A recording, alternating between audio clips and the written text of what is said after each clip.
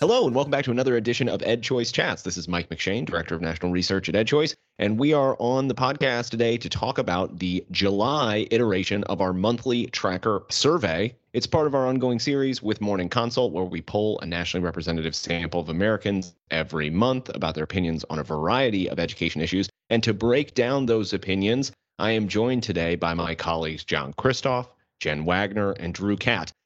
This poll was in the field from July 14th to July 20th, a time when the Delta variant was raging. Folks were starting to think about getting back to school. So it's a really interesting time to talk about opinions about education. And, one of the first ones, we've been asking this question, how disruptive has the coronavirus been on your life? And we've asked all adults, we've asked parents this. And one of the things, Jen, that kind of surprised me was this month, it appears that even with coronavirus case numbers going up, the percentages of people who said that it's very disruptive to their life is going down. What do you think's going on there? Yeah, Mike, I was very struck by that as well, because, obviously we see states here that are approaching critical mass in terms of lack of ICU beds. We've got a lot of places where you've got leadership that's questioning how to open schools going back remote because they're seeing a sudden influx of hundreds, if not thousands of cases. And yet overall, people are like, this isn't really that big of a deal. It's not really bothering me. And it's pretty low in terms of, only 20% said that this is really disruptive to their family or household routine, 20% same with their personal routine. So for me, I think what we're seeing over that trend line, though, is we've kind of gotten used to living with the coronavirus. People who are going to go out and live their lives are going to do so probably for one of two reasons.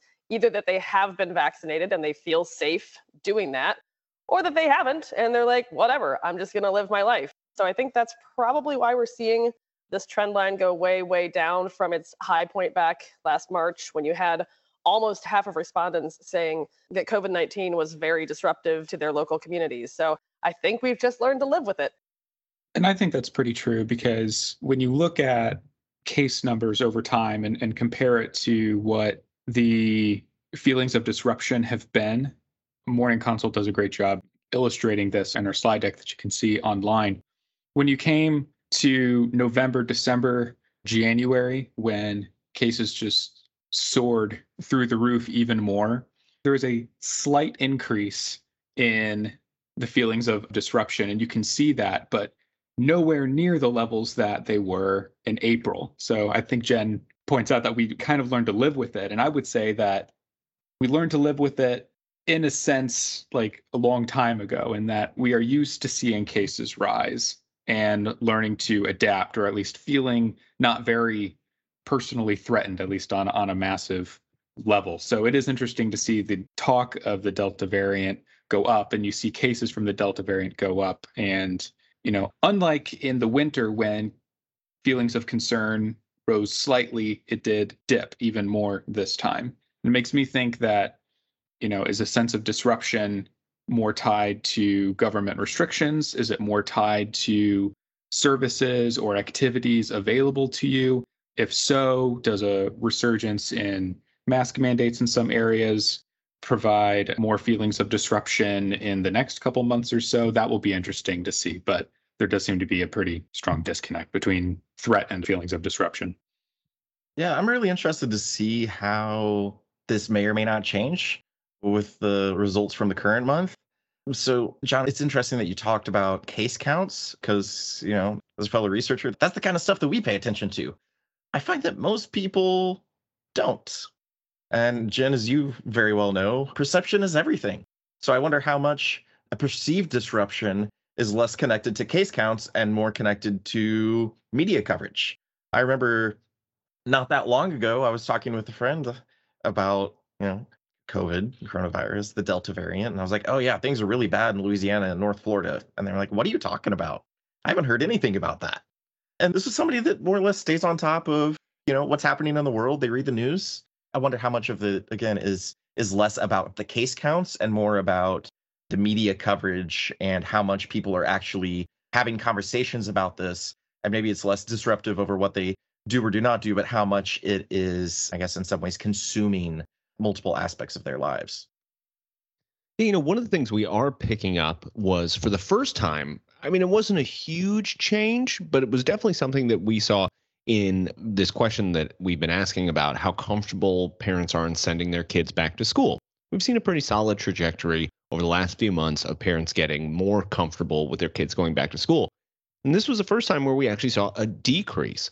So the total percentage of people who said they were comfortable, so that's combining somewhat and very comfortable, dropped 2 points. And those uncomfortable, so that was very or somewhat, increased 4 points.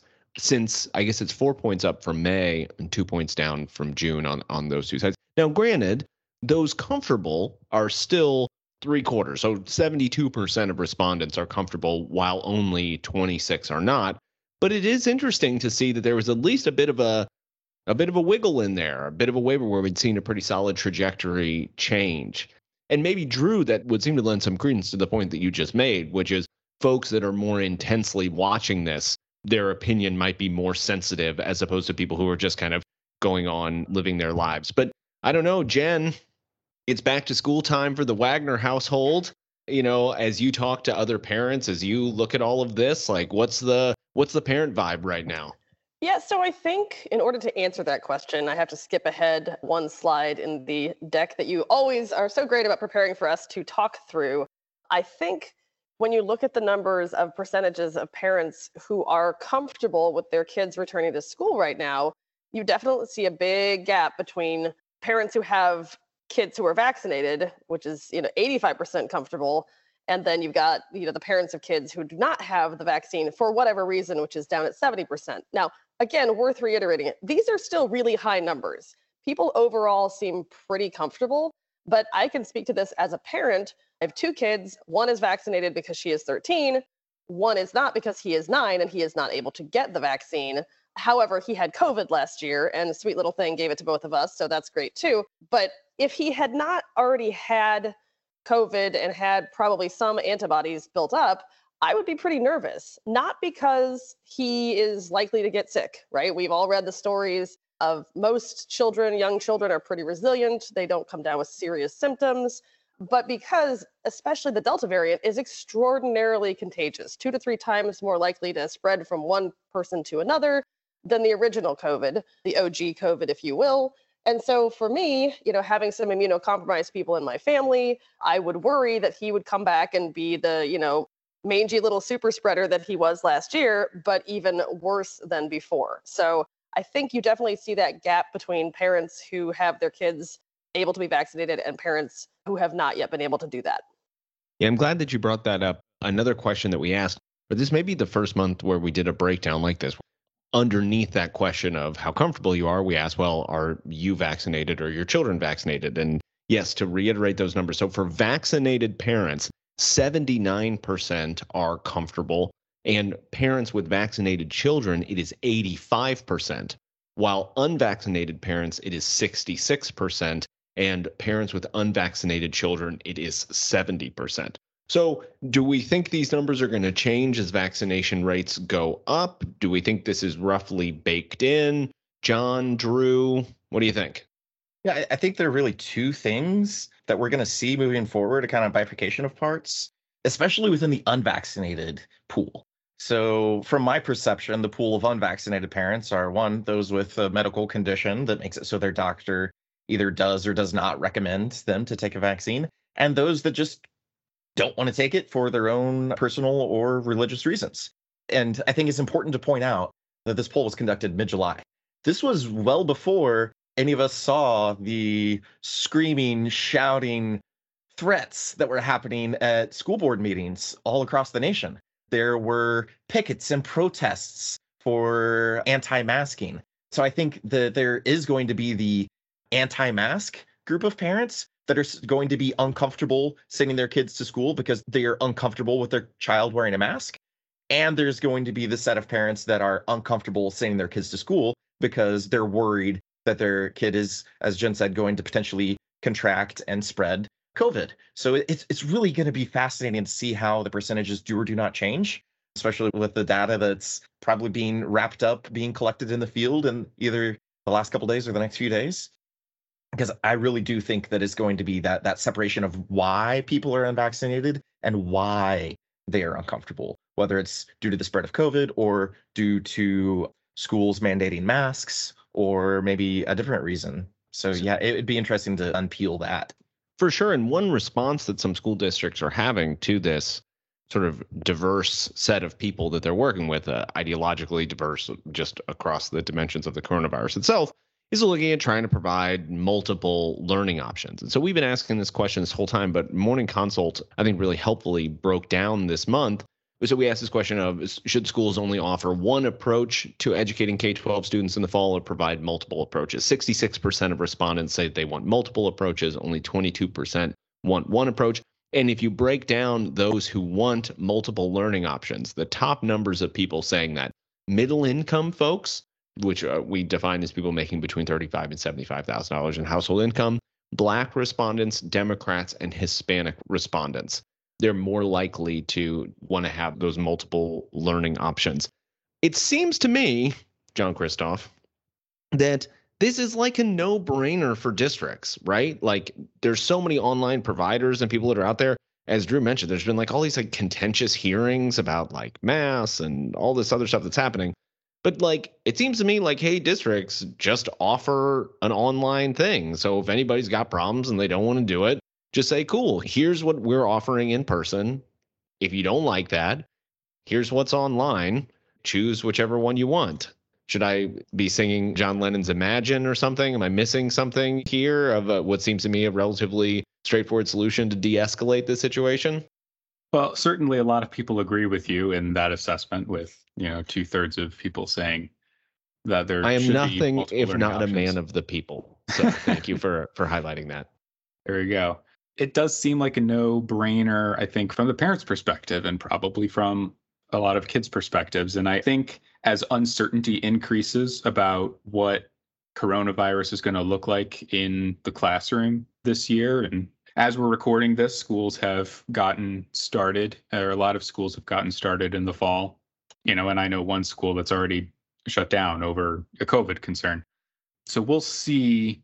I wouldn't be surprised if demand for multiple options increases, or whether we see some districts who have committed to not providing multiple learning options for this fall regret not making that investment early on and having to make a transition yet again that they maybe didn't prepare for, similar to last year and a couple springs ago.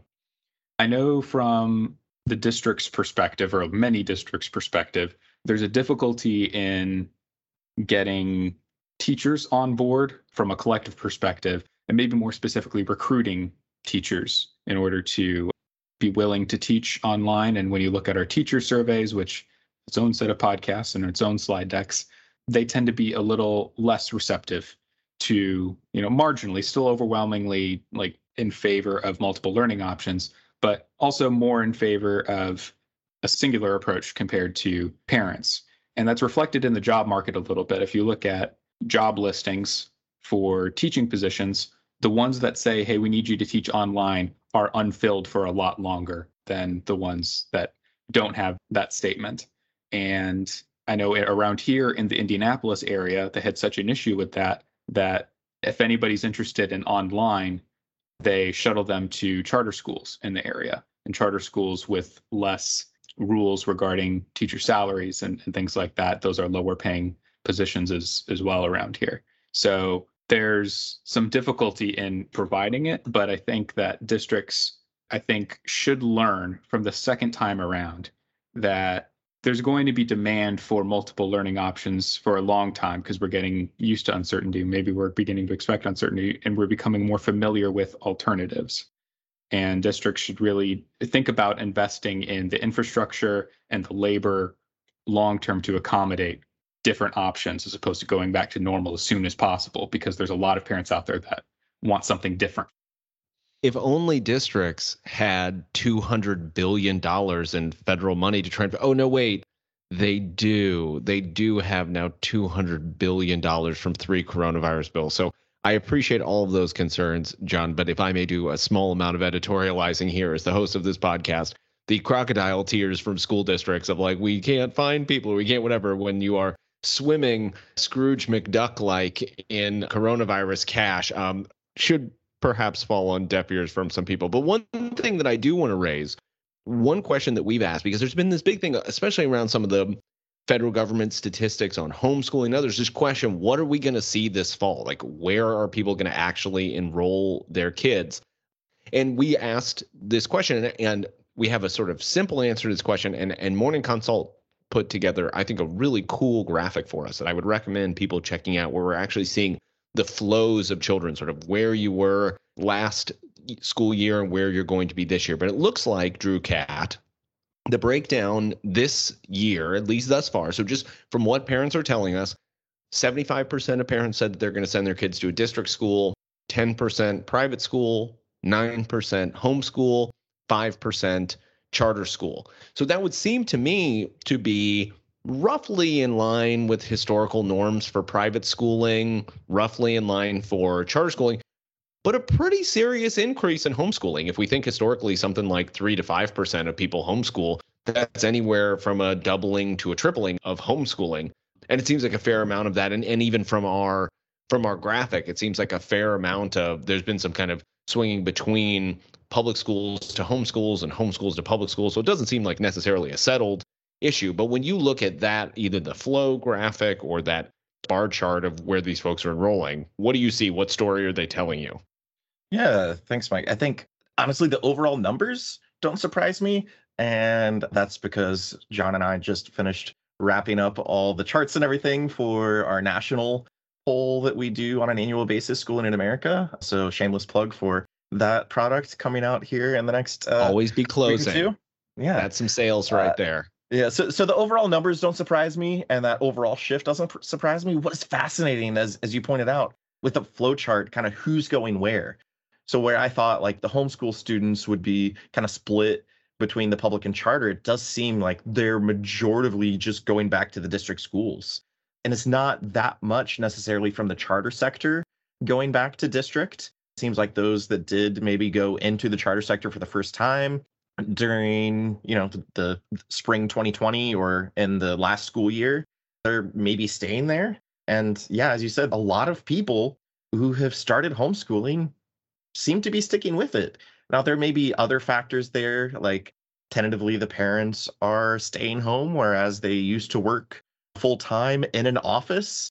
With more and more companies going full-time remote, maybe it's logistically easier for parents to homeschool their children. I'm not really sure what that reason is. That's something that I would love to kind of peel apart in the future. But yeah, why homeschooling is kind of sticking, and why the parents who are choosing to homeschool that had never homeschooled in the past are choosing to stay that way.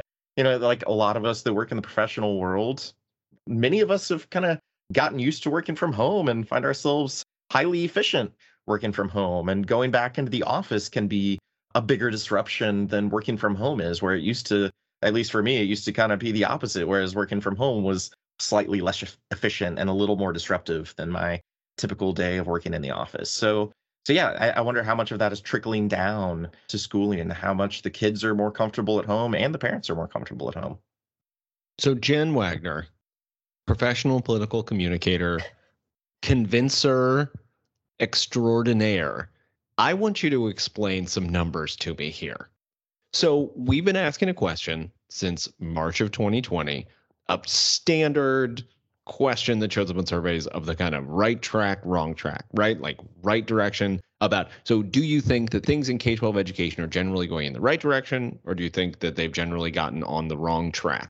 And we ask people to say your local school district, state, national, and we break this down between all adults and parents. The pattern's basically the same, so I'll use the all adult numbers here. In March of 2020, 41% of Americans said that their district was on the right track.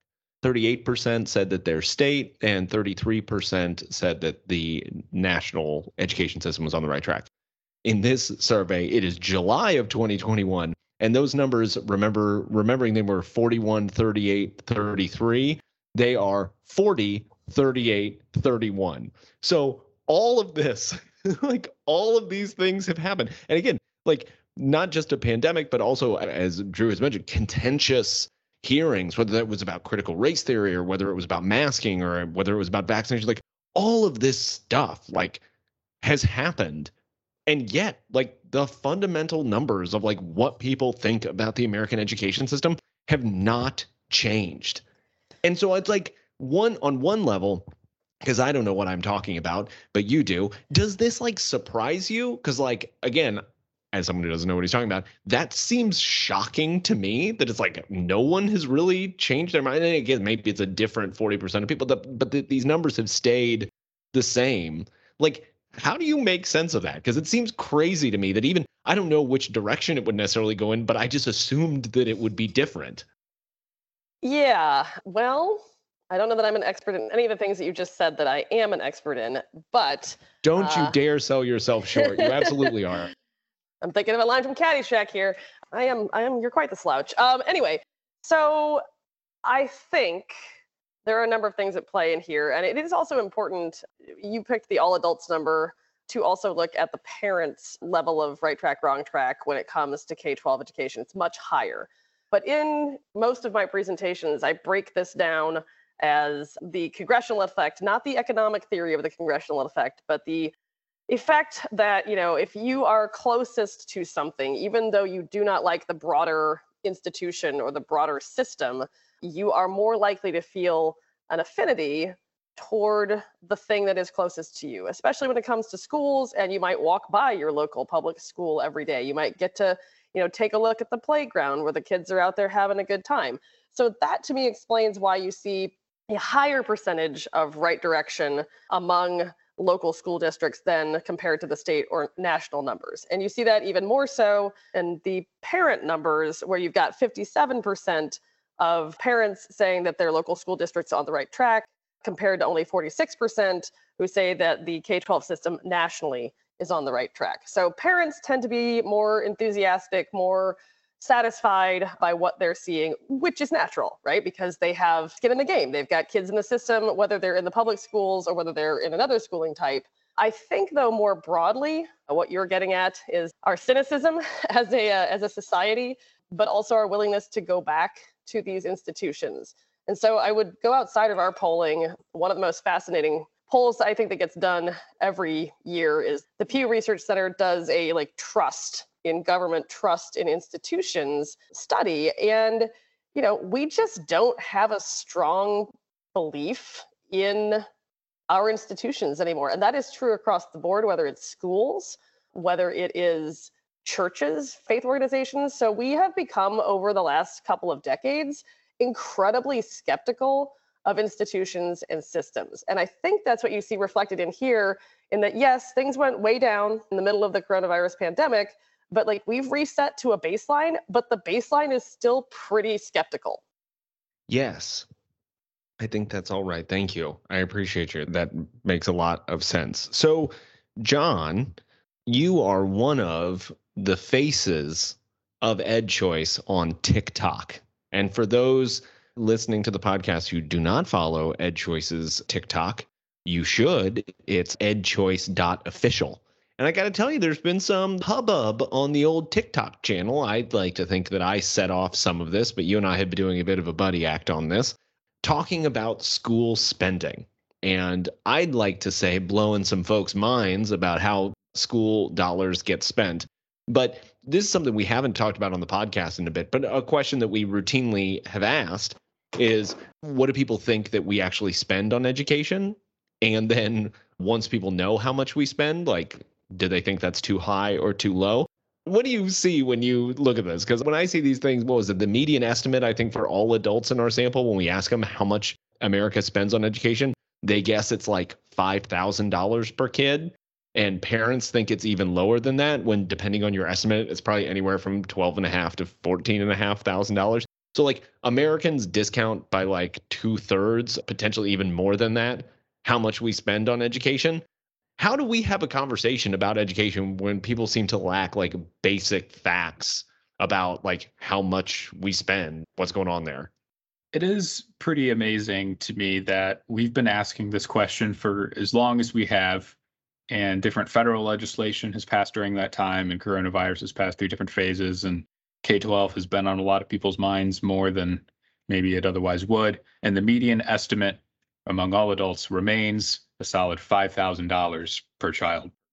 So we know that, for one, the idea of federal money being available to public schools is not very quickly on people's minds. Otherwise, if it was on people's minds, or if they made that connection, I would imagine we would see higher estimates of per pupil funding, per pupil spending.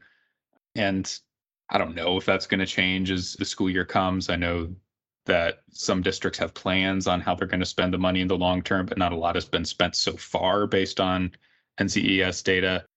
We're very disconnected, I think, from public spending generally. And I think that's very demonstrable when you see how far off parents are compared to everyone else. So we just have a guess of what things cost. We have a guess of how much money people make. We have a guess of what kind of expenses a school has for capital and buildings and things like that.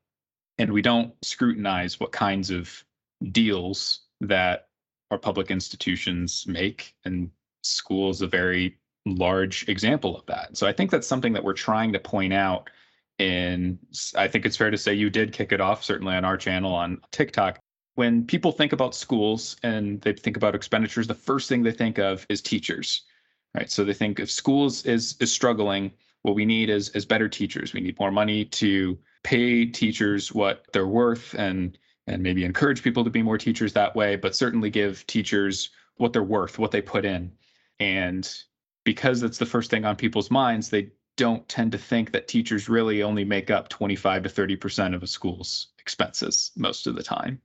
And when you think about other things that you might think of providing food, of providing, just cleaning the building and things like that, you don't tick the needle up very much at all. And I think you have to say, $4,000 per child gets at maybe what people think of at the front of their mind of the people involved at the school, but they don't think about the more difficult, unseen expenditures of pensions, of capital expenses, curriculum that may or may not need to be as expensive as it is.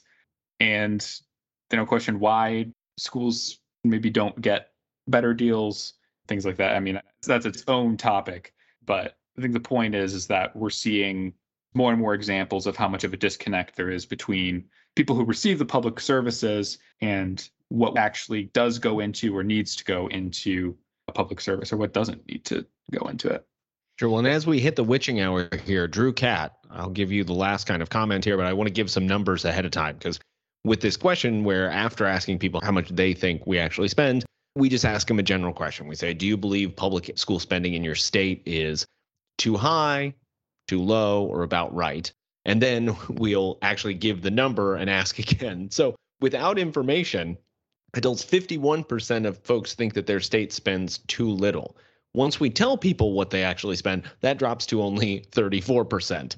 School parents, it's actually very similar. It drops from 51% to 35%. So is information a solution here? Is there a way to sort of get out of understanding people, to help people better understand what's going on with schools that are there? Or when you look at those numbers, what do you say?